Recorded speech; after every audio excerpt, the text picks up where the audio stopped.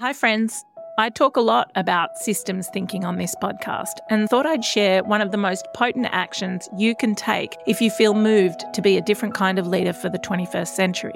At Small Giants Academy, we developed our answer to the traditional MBA. We call it the MBE, a Mastery of Business and Empathy. The MBE is a truly groundbreaking program which equips leaders with the tools, strategies, networks and philosophies to lead with purpose in these troubled times. Applications are open now for 2025, so head to smallgiants.com.au/MBE to learn more and sign up. For decades, I've been saying we do not have time to be in a hurry. If you're in a hurry, you're going to make first order mistakes. It's incredible how much faster things move when they are given room.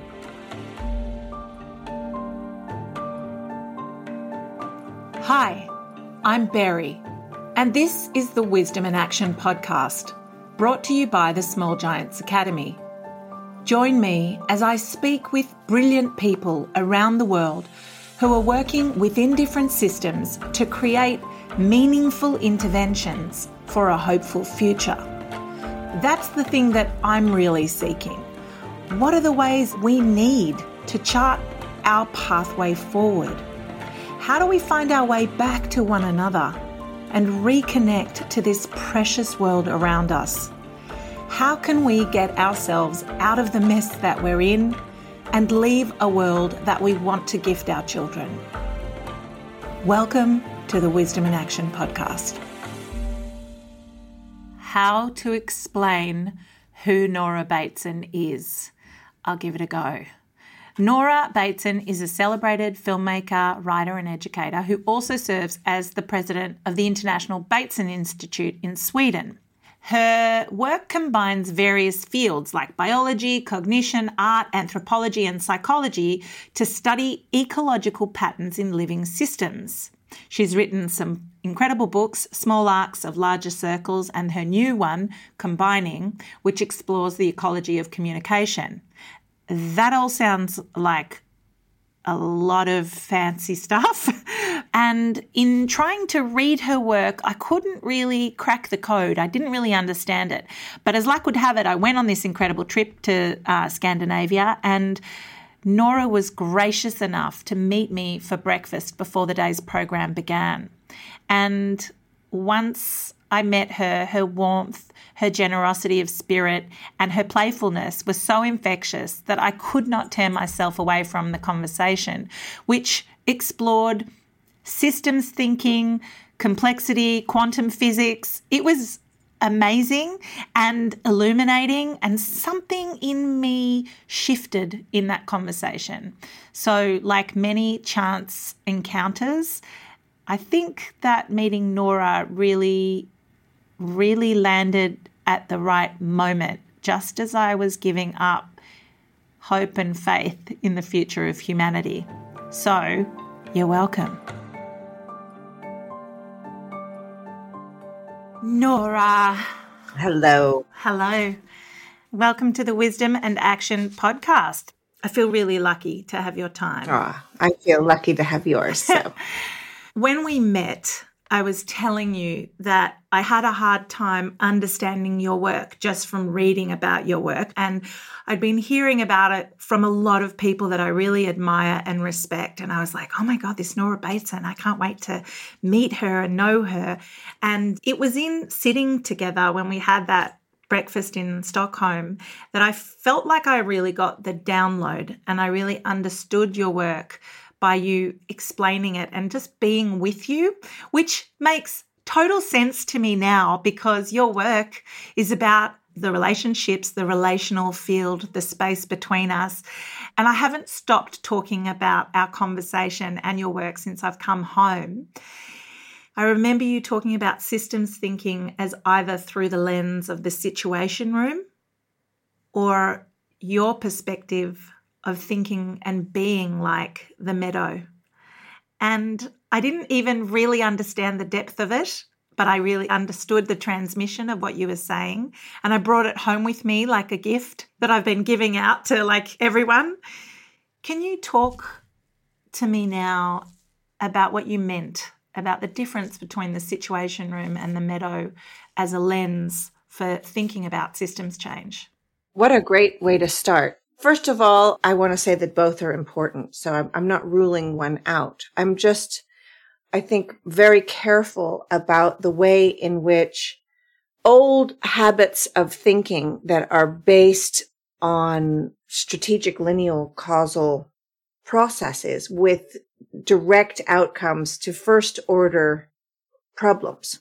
This habit runs deep. This is the thinking that's in the depth of industry, right? How to create a product. You have an endpoint. You have a whole process that makes it. You step it out. You figure out the machinery needed to get the out point. You measure the out point. You know you're a success because you have a product and you can count it. But this is not the way a meadow works.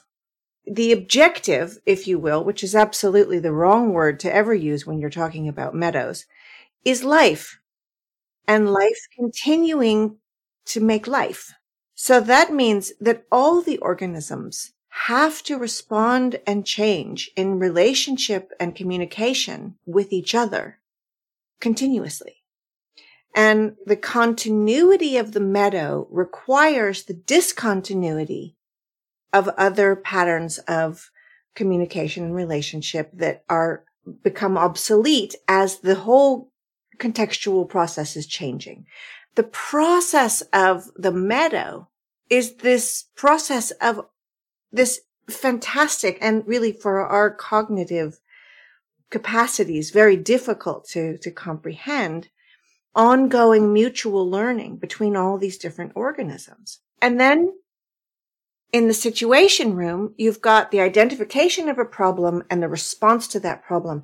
And the identification of the problem can be so acute and so loud and so extreme that it's very distracting to then try to perceive all these other contextual processes that are going on. How I experience it when you talk, I'm like, yes, I want the meadow, but I have really learned, I don't know if it's internalized patriarchy, maybe, probably, or internalized industrialization. That second one is very seductive because identifying a problem and then being able to just engineer our way through it, solve it, whatever it is deeply satisfying for a simple part of our brains, like my brain. It's what's the problem, fix it, as opposed to holding complexity over time. Yes, exactly. And it's interesting because you started off saying at first, felt like you didn't quite understand what I was saying. And believe me, you're not the first person to say that. But what happens is that this other way of perceiving gets identified as abstract, which I find fascinating because for me, what's much more abstract is the idea that you could actually respond to a first order problem and not create more chaos. Could you just explain what a first order is? Yes, please. Okay, so I wish that we really have to work on the language of this because it's caught in particular forms of mathematics. And also it's the idea that you can identify the problem and that's the problem that you need to solve. And, just pick anything, whatever. Your teenage son has acne or your kid's not doing well in math class, let's say. You start to address that problem. But that problem isn't really that problem. The problem is not really that they're not doing well in math. The problem is that there's some other way in which something is mattering or that they have attention for, or there's a whole lot of other conditions around that. So then you can get that kid a tutor and you can buckle them in and you can make them get a good grade in math, but you can't make it matter. And without the mattering, the good grade in math is actually fairly useless to their lives. And shallow, and a loss of the possibility of actually tending something that is in a deeper relational place.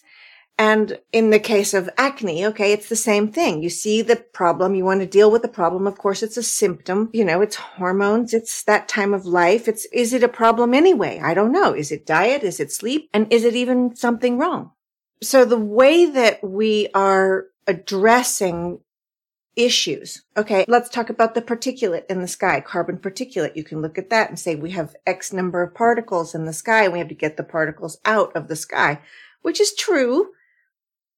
But so long as you and I are still living our lives and going to the grocery store and paying our taxes and being modern humans, yeah, then the particulate continues.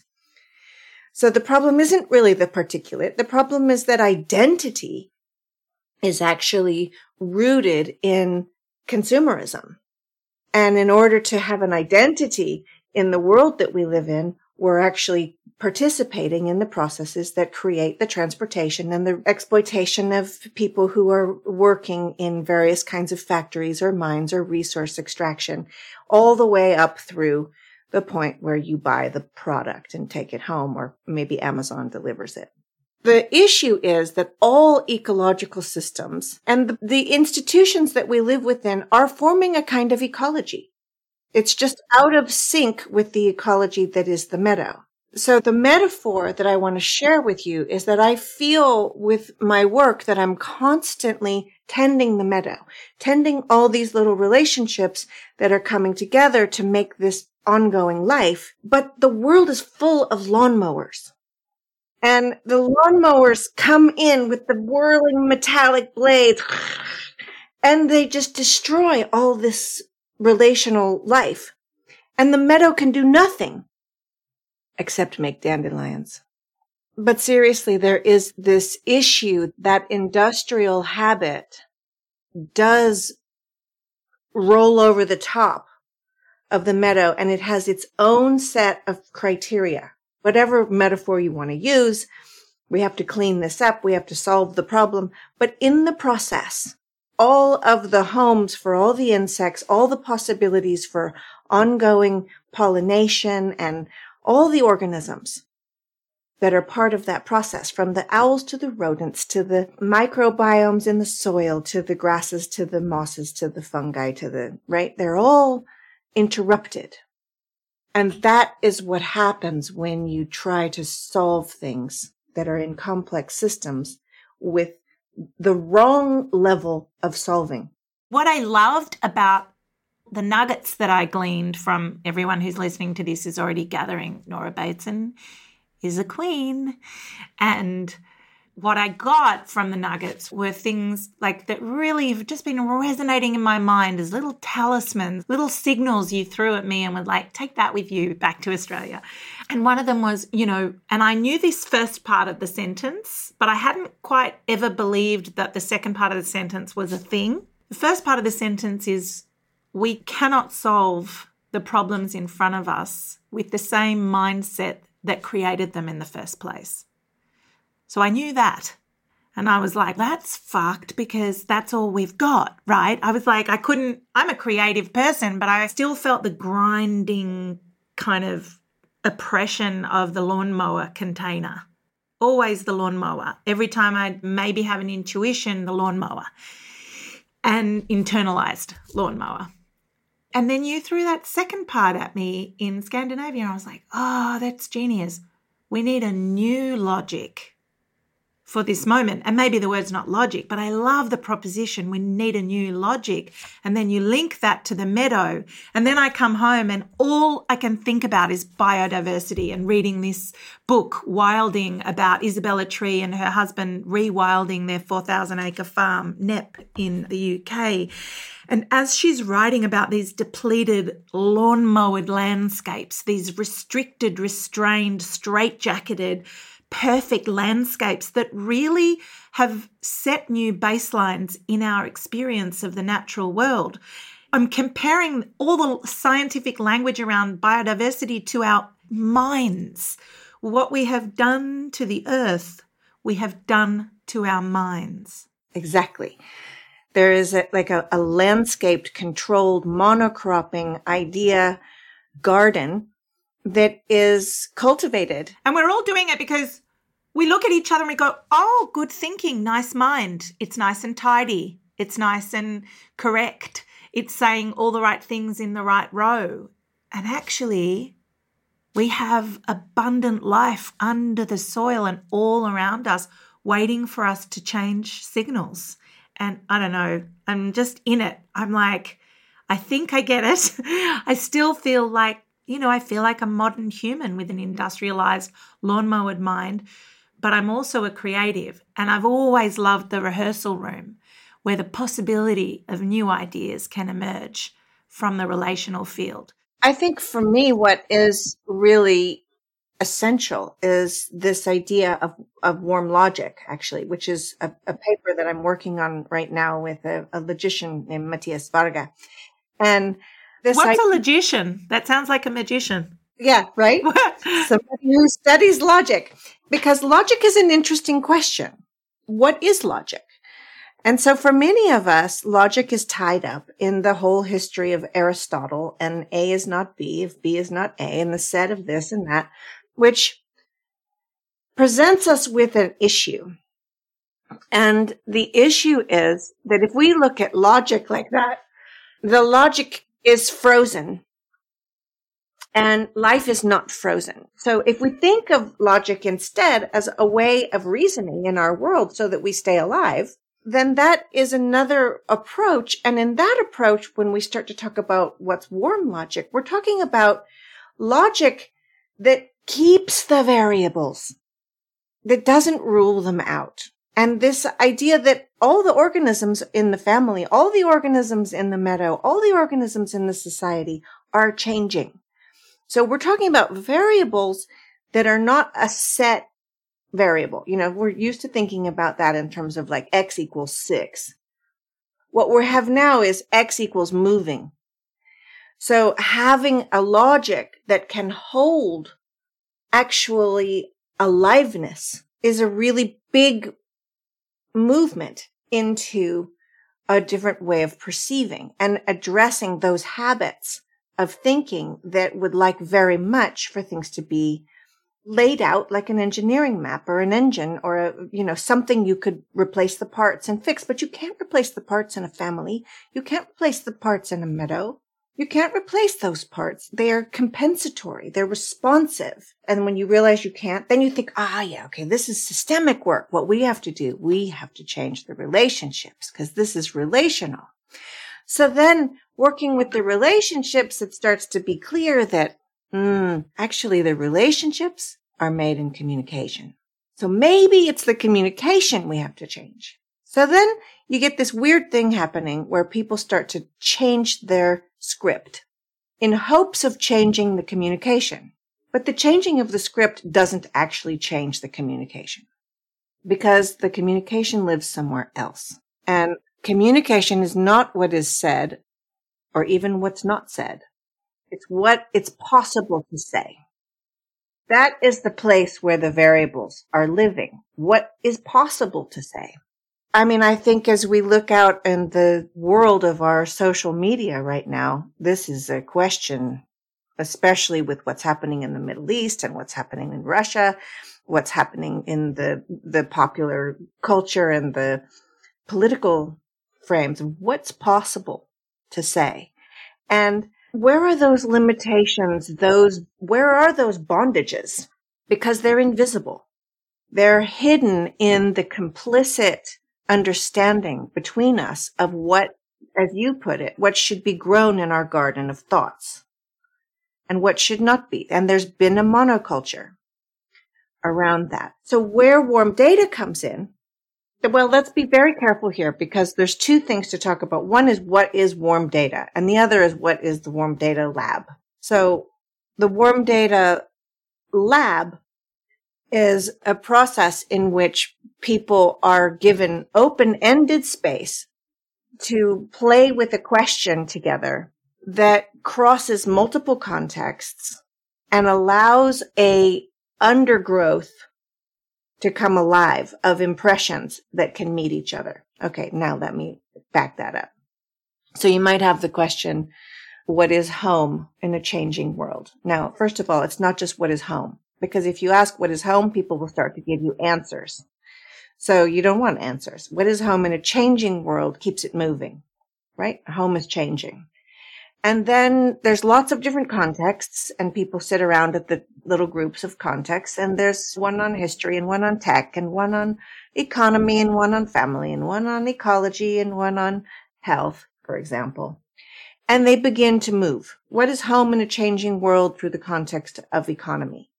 Meanwhile, somebody over there is asking the question, what is home in a changing world in the context of family? And you hear them, you see them, you know you're in a room with all these contexts. This is important because it means that even when you're talking in the specific, you're actually holding it in a more broad transcontextual space. What is interesting is that people are always trying to figure out, well, what should we harvest? What's the outcome? What's the product of this? What do we get out of it?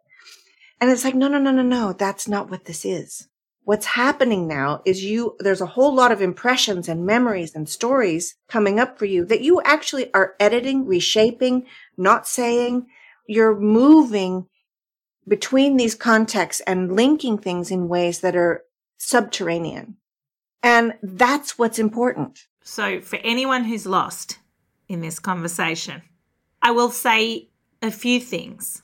One is what I am understanding. Like, I'm definitely a feeling person and a creative person who is fascinated by the subterranean world, by everything that happens within our consciousness. I'm fascinated. But I've trained my brain to be a brainy, thinking person. I can line up my thoughts in a row.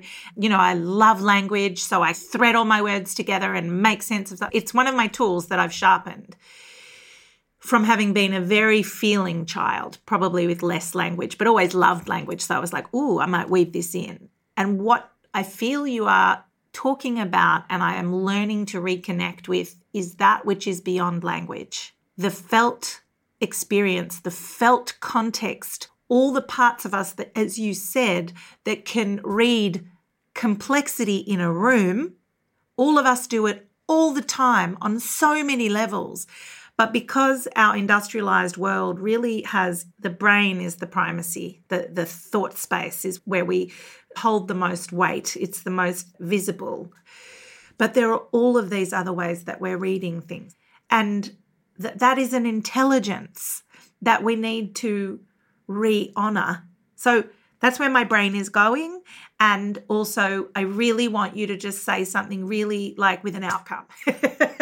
Okay, so the problem is that our perception is practiced. Okay, your perception, if you had been born 15,000 years ago, your perception of the world would be very different than it is now. So there is this kind of tyranny of this idea of what life is. And that we implant this tyranny into our kids. It's in the schools. It's in the idea of what you make for dinner and how you are in a marriage and what is death and how life is. And this is an issue because there is no is there. You know, if you were born 100 years ago in Asia, there's a different kind of ising. If you were born in Texas yesterday, there's a different kind of ising in front of you.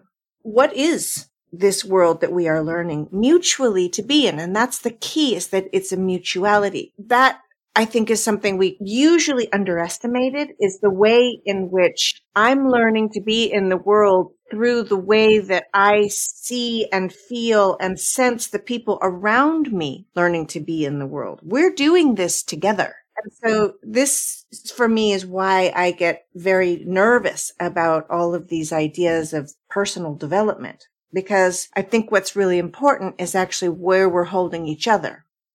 And if I say to you, you need to be a better person, better according to which version of life are we talking about? My version, your version, the version of 15,000 years ago or 15,000 years from now? Which version? There's infinite versions of better. But when I ask the question differently and I ask, who can you be when you're with me? Who can I be when I'm with you? That's an ecological question. Do you see the difference? When I ask, who can you be when you're with me? I'm changing me. And I'm making space for you. That's ecology. It's not that I'm not changing me. It's that the frame of it is automatically in mutual learning.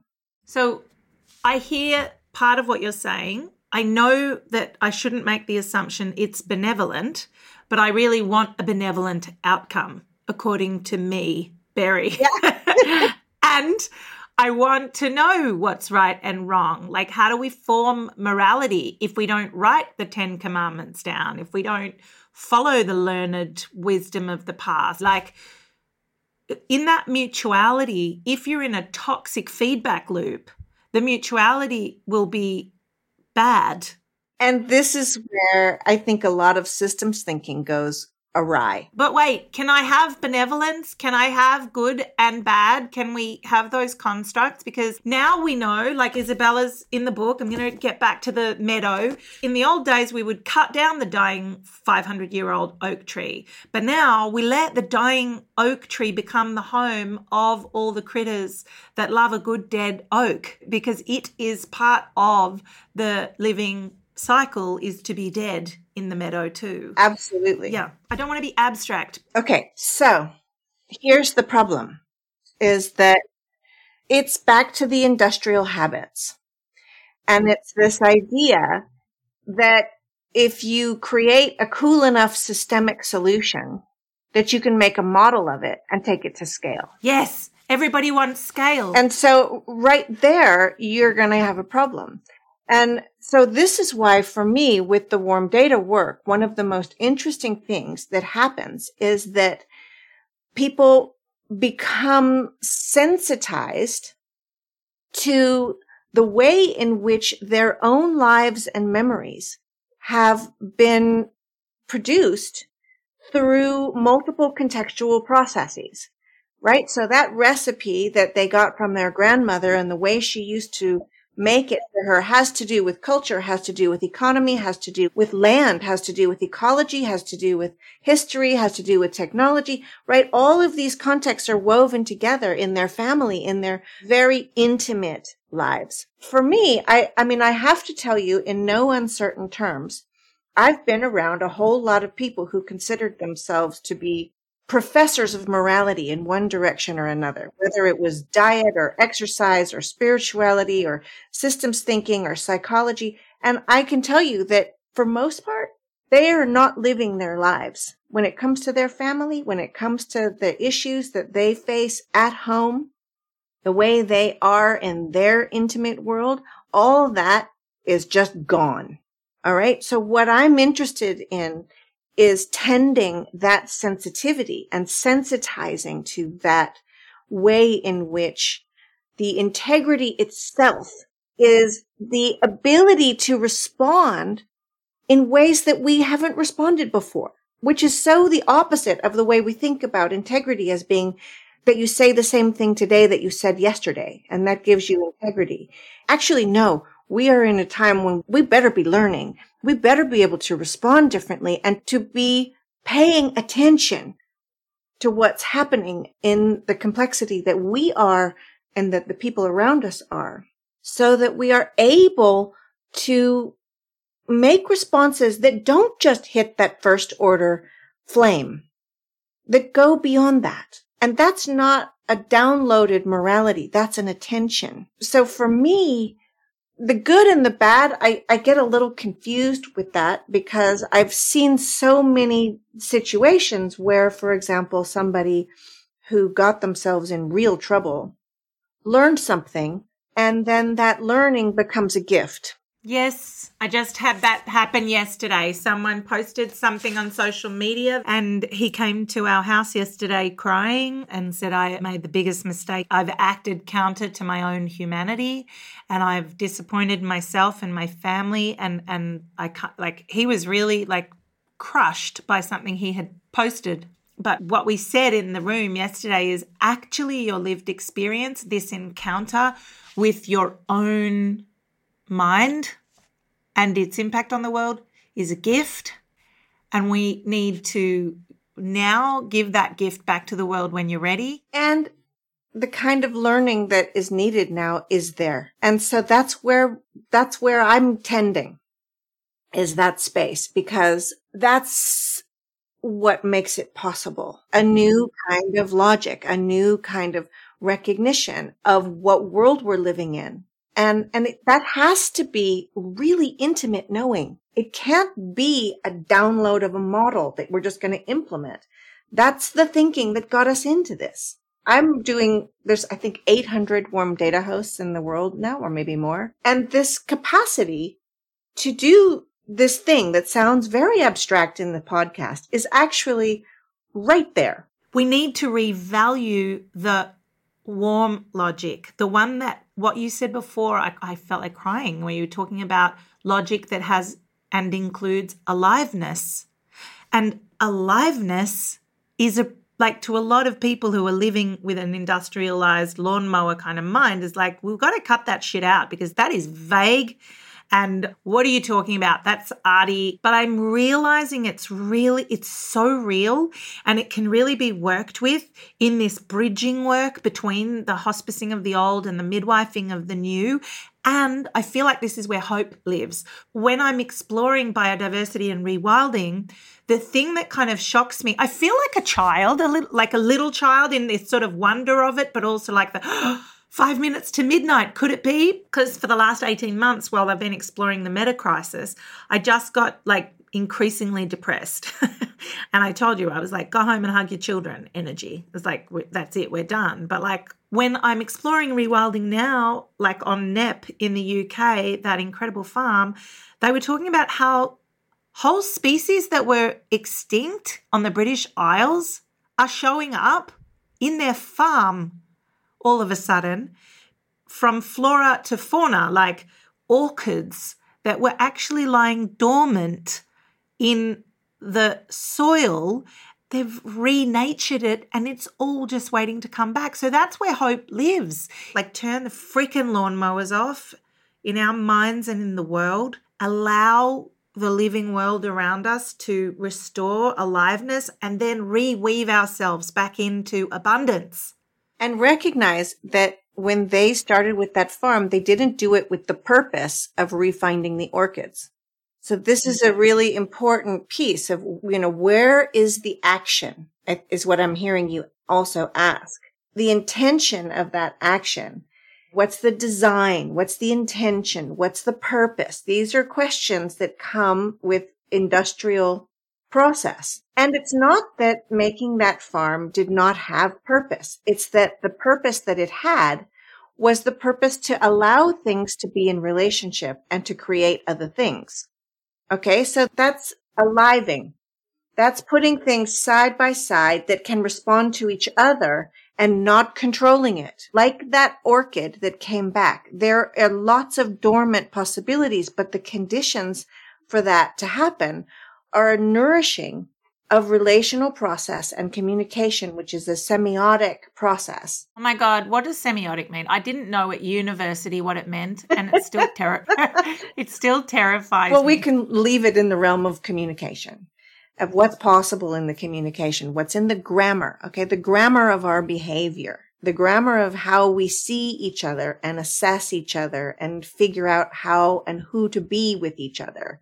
Okay, so the practice, okay, it takes practice, and to practice in a fragmented, broken world, there's generations of people who've been through the school systems and had the magic drained out of life. I appreciate education, and I think we also have to recognize we have a problem. My father used to weep when I would get on the bus to go to school. He thought they would ruin my mind. They didn't ruin my mind, but partially they didn't, because I could hold his tears as a warning. And so how do we teach our kids and be with each other in this time in a way that gets the rent paid, that gets us through tomorrow, that gets us through the airports, and also allows us to change the relationships we're in with each other? Because that's the big piece. And it's practice. What does it look like? It doesn't look like knowing ahead of time what's going to happen. So for me, the hope and the possibility is usually lurking in ways that we have no idea what it looks like. And suddenly somebody, whatever, they quit smoking, or they go home and they have a whole different kind of conversation with their kid. And then that leads to the next relationship shifting a little bit. See, the way that we perceive the world we're in and each other is in the grammar of our being. And so if that grammar changes, then all kinds of things can change in what's possible. And this is nth order shift. This is not first order shift. What you're seeing in the farm is that the intention was to make room for relationships to make relationships. But you don't know what's going to come out of that. How do you steer that into good or bad? And I think the underlying question there, honestly, is tone. It's aesthetic. It's an atmosphere. It's an attitude. And if it's the attitude of what's in it for me and how do we get there faster, that's what you're going to end up with. And it's going to break things. But wait, Nora, what about urgency? Yeah, that's the thing. For decades, I've been saying we do not have time to be in a hurry. If you're in a hurry, you're going to make first order mistakes. It's incredible how much faster things move when they are given room. That's something that I've seen again and again. I can't even express how many times I've seen. I get it. I haven't practiced it much, but I get what you're saying. What I would love to talk about with you is actually double binds. There's a chapter in my new book on double binds and the polycrisis. So double binds, this is a theory that my father is known to have brought into the world with a group of people at the Mental Research Institute. It was actually pre-Mental Research Institute in Palo Alto in the 50s. But actually, that's not where it originated. It actually originated in relationship between my father and an anthropologist, filmmaker, dancer named Maya Deren. And both my father and Maya were interested in different ways of knowing. Okay, so this issue of like, how do you get outside the patterns and the habits of epistemological thought? Because the way we see the world becomes the way we see the world because that's how we see the world. So it's how we're going to see it. By the way, none of us know that. Like, we don't know that we don't know. That's the problem. It's really easy to say, oh, we need a new narrative. We have to have a paradigm shift. We got to have systems change. But the stuff that we're working with here is deep. And so for me, I think what I'm really frustrated by in the world right now is the shallow approaches to dealing with these really deep questions. And this, because it's faster, it seems easier, but it's shallow and the issues are deep. And so it's not going to do us any good to respond to the urgency with a shallow response. It just makes it worse and it makes it take longer, which is what I mean by we don't have time to be in a hurry. Because the depth, it has to change, and it will change. And the second that changes, right, the orchid will come back. And it will come back much faster than you think once there is a fertile space for it. So the double bind. Okay, the double bind is this idea that it's impossible to have some kind of success. So, you can have the experience of your partner says, you never tell me that you love me. And if your partner says that to you, you are in a double bind. Because if you suddenly say, oh, yes, I do, then you're only saying that because they told you to, and it doesn't really mean what they want it to mean or you want it to mean. And if you don't say it, they're right. So you can't actually win. You can't succeed. You can't get it right. And this is a theory that because it came out in terms of psychology in the 50s, it got placed in human interaction. But it was always supposed to be an ecological theory that actually dealt with evolution, that every organism finds itself in that moment of contextual relational process where the things they used to do to survive are no longer viable because all the other organisms changed. So you become obsolete or you make a leap of learning in relationship to the other organisms. So the double bind right now, in terms of what I'm seeing all over social media, is if you don't say something about what's happening, that's a way of just perpetuating what's happening. If you do say something, you better say something very carefully because otherwise the trigger points are everywhere. And if you say it too abstract, then it's abstract and not real. But if you say it too granularly, then it's your experience and not somebody else's. And you have to speak, but you can't speak. and we're in a double bind. This double bind exists everywhere. Okay. We have to live in a new way and feed our children and teach our children to live in a new way, but we have to pay the rent and drive the car and go to the grocery store and pay the taxes and do all the things we have been doing. So we can't not do that or we die. But if we do that, we are eliminating the future of generations to come. These are double binds and they are everywhere. How do you respond to a double bind? What do you do when you're in a double bind? And I think the double binds of the polycrisis are everywhere. You got to send your kid to school, but the school is educating them to be in a world that has long since passed. And you got to go to work, but you go to work and that pulls you deeper into the stress and the habit of all the things that are actually making everybody unhealthy and destroying all kinds of other processes. Everywhere you turn, there is a double bind. So for me, this topic is really important. And I will just say right out front, the way you deal with double binds is you meet them with multiple contextual observation and inquiry, communication, relationship. I actually get that. The stakes just are so high. They're so high. For all of humanity. That's like the meta crisis, you know. I just want to tell you something that when you were just speaking about the meta crisis and you have your lovely Australian accent, I heard meadow crisis. And I'm like, yeah, that's actually the issue. Welcome to the meadow crisis. I love it. Yes. It's a meadow crisis. And what you're saying, my reaction to it has been my only response that feels authentic and has integrity for me is in relationship, in intimacy. There you go. I went into intimacy and relationship and I just called all my beloveds on the ground everywhere and was in a connected field. And then I was like, had people who were online saying to me, the world is going to hell in a handbasket. Everyone's evil. Everyone's bad everywhere unless they're with me or against me and all of those paradigms. And I went, oh no, there is goodness and generosity and orchids fucking everywhere, people. Yeah. And you see what I mean now about you have to go into the intimate. If you don't touch the complexity in the intimate, the approach to dealing with it at this other global externalized place is going to be violent, actually. There's not actually another word. It's going to be violent. And so this, for me, is why this book is completely written to invite the theory and your whole intellectual self right there with the way you raise your kids, the way you make love to your partner, the way you eat, the way it's got to be completely integrated into it. It's making me think about one of my other favorite mentors. You're now in that realm, and favorite people on earth, which is Esther Perel. And Esther talks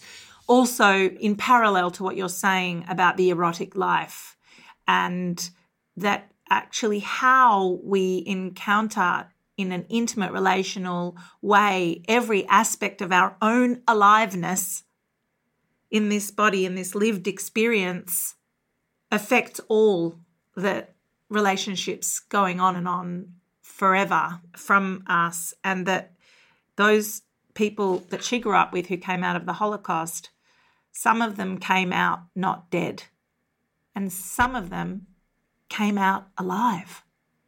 And in many ways, it's kind of a lens and a frame. There's something in that. There's something in our very intimate relational aliveness. And it feels very hard to believe that is the key to the doors we're trying to open. Yeah. That's, I think, why it's hard to understand your work, because the brain is like, just doesn't fit. I don't get the logic. Like, but then how do we, because you said I want design, intention, purpose, outcome. And this is juicier than that and going to take a lot of practice. It's indelible, but it's there.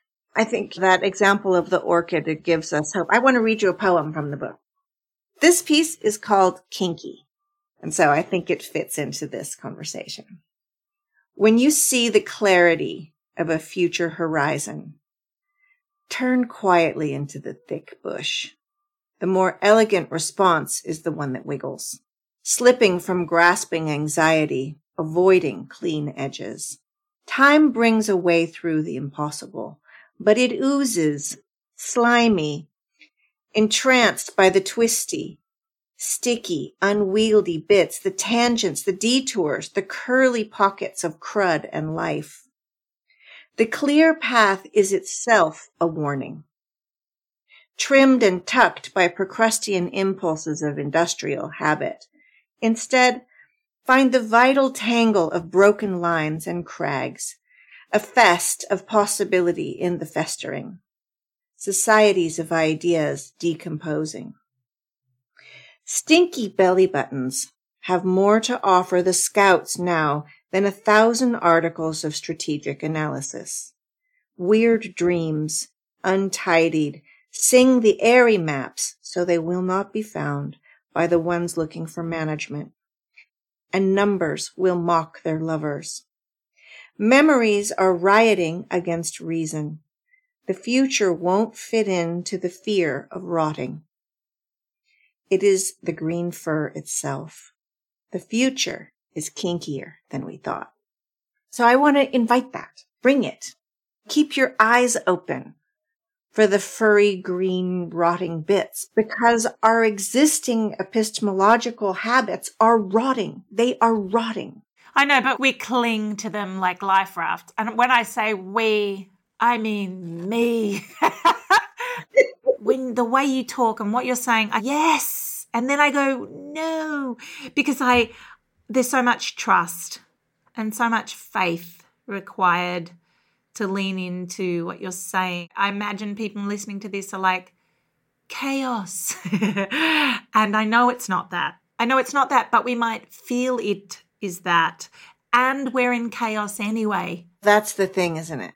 And it's, as you said, the tone of it is murderous. And I'd say that's the wrong tone. I know I'm still in binaries of wrong and right, but I'm just going to cling to these things as long as I can.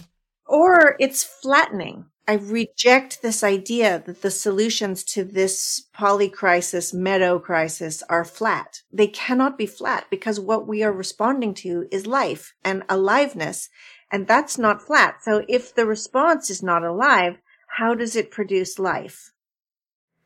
Nora Bateson, I just love you. I love you too. Shit.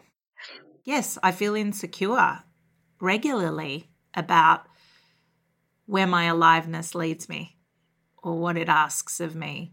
And I'm back in the rehearsal room when you talk, hunting and exploring and dancing and singing and rolling around in the muddy mud, which is actually the aliveness. And that is where all the keys are hiding, waiting for us to create the conditions. And I really feel your work has given me a sense of trust and faith again. It opened a doorway in my mind where I felt like actually all the curtains were closing. I think I love it so much, and I could have finished this podcast at a number of moments, really perfect moments, and I love this moment. And there's one more that I'm going to ask you about, which I can't stop thinking about it. Like I know you've told this story at other times, but it's really just been with me. Your father was Gregory Bateson, who worked for decades in anthropology and many other things. And you told me an amazing story about being a little girl in a car with him in Big Sur. Yeah, I love this story too, because it's an example of this thing that you don't know that you don't know. This story begins actually with somebody asking me, hearing this sort of contextual stuff, and I got to put it, I can't spend my life thinking about the context of the context. You got to do things. Somebody asked me, like, what did your dad do in an emergency situation? Were you ever in an emergency situation with him? And I said, nope. And then I thought about it and I realized, actually, I think I was in at least one, but I didn't think of it as an emergency at the time, which is important. And the emergency situation was that we were in my family's old VW van, hippie family, in Big Sur, California, on the teeny tiny little 2-lane road that runs with giant mountains up one side and a plunging cliff into the Pacific Ocean on the other. And my father loved people.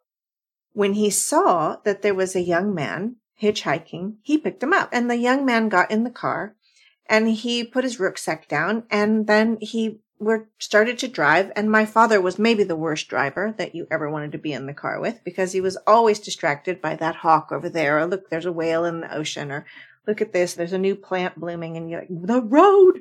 But this guy pulled a knife out and held it to my father's rib cage. And we're driving on this perilous road, and I am a 9 or 10-year-old kid in the back seat. No seat belts, of course. It's whatever it is, 1978. And you might think of this as an emergency situation. But what happened was that my father looked down at the knife and looked over at the guy and said, what have we here? And how did you get yourself into this mess? And his question was not a technique, was not a methodology. This was my father's whole being, all right, from the twitch of his eye to the flush in his cheek to the pace of his breath, in honest and authentic, loving inquiry. What happened to you, brother? How did you get here? And the man started to talk. And they started talking, and he gradually relaxed, and he was holding the knife then in his own lap, and he eventually put it away. And we kept driving down the road, and 45 minutes went by. And eventually we came to a place where he was going, and my father dropped him off and gave him a little money and our home phone number, because that's what you do when someone pulls a knife on you. You give them your home phone number. And actually gave the guy a hug and said, if you ever need anything, please don't hesitate to contact me. And I never registered as a child. I didn't register this as an emergency because it never was one. There was never a spike of fear, of adrenaline in the car. There was never that moment. What he perceived was never, I am being mugged. And if you are sitting there with a knife in your side, you might perceive that the options would be, 1, I could fight back, or 2, I could submit. All right? And that would be the double bind that most people would find themselves in. But he perceived a different context entirely. He perceived the story of this person. And without judgment, without pity, he just cared. He just wanted to know, what's your story that brought you here? The intent was not to fix the problem. The intent was actually rooted in care. First of all, that is like the best story ever. What an orientation. What a lesson for all of us to sit with. Those double binds, like that, how our mind would train us, like how we could practice to respond differently in all these moments, especially this moment. There's an actual war going on. What is the third way and the fourth way and the 17,000 different ways? And what would an economy look like if care was the intention, not profit? We could play with all these questions and live into them also in the relational field. And we could. And I think we should. And we do. Thank you, Nora. I think we may need another 20 podcast conversations. I love that idea, Barry. Thank you so much. There's something magic that happens when you hear Nora talk, when you're kind of in her presence and you're having the conversation. Her work, though hard to wrap my head around, it just connects me in the spaces beyond my logical brain. It makes so much sense in my bones and has left me with so many thoughts and questions. So if you, like me, had 1,000 more questions that came up for you in listening to us talk, please send them in to me at podcast@smallgiants.com.au. because I reckon there were about 20 more conversations I could have with Nora, so I'd love to include your questions too.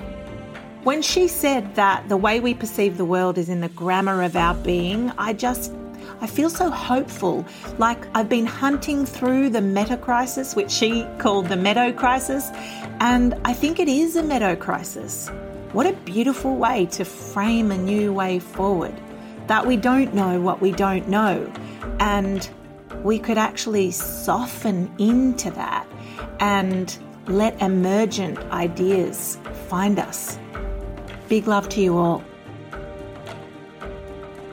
This episode was part of a special 10-part season where I've been exploring systems thinking in the meta crisis, and we'll be bringing you more mind and heart expanding conversations to fill your cup after the break in February. But we also have an incredible catalogue of episodes from our previous podcast, Dumbo Feather.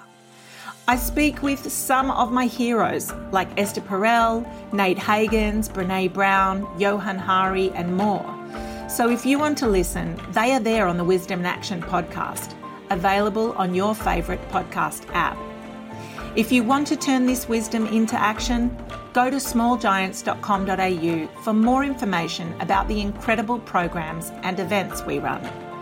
You can also find pieces of wisdom that you can turn into action for each episode at smallgiants.com.au/wisdom in action, along with the show notes. And of course, I absolutely love hearing from you. You can connect with me on Instagram @berryfeather, follow the podcast @Wisdom in Action, or write to us at podcast@smallgiants.com.au.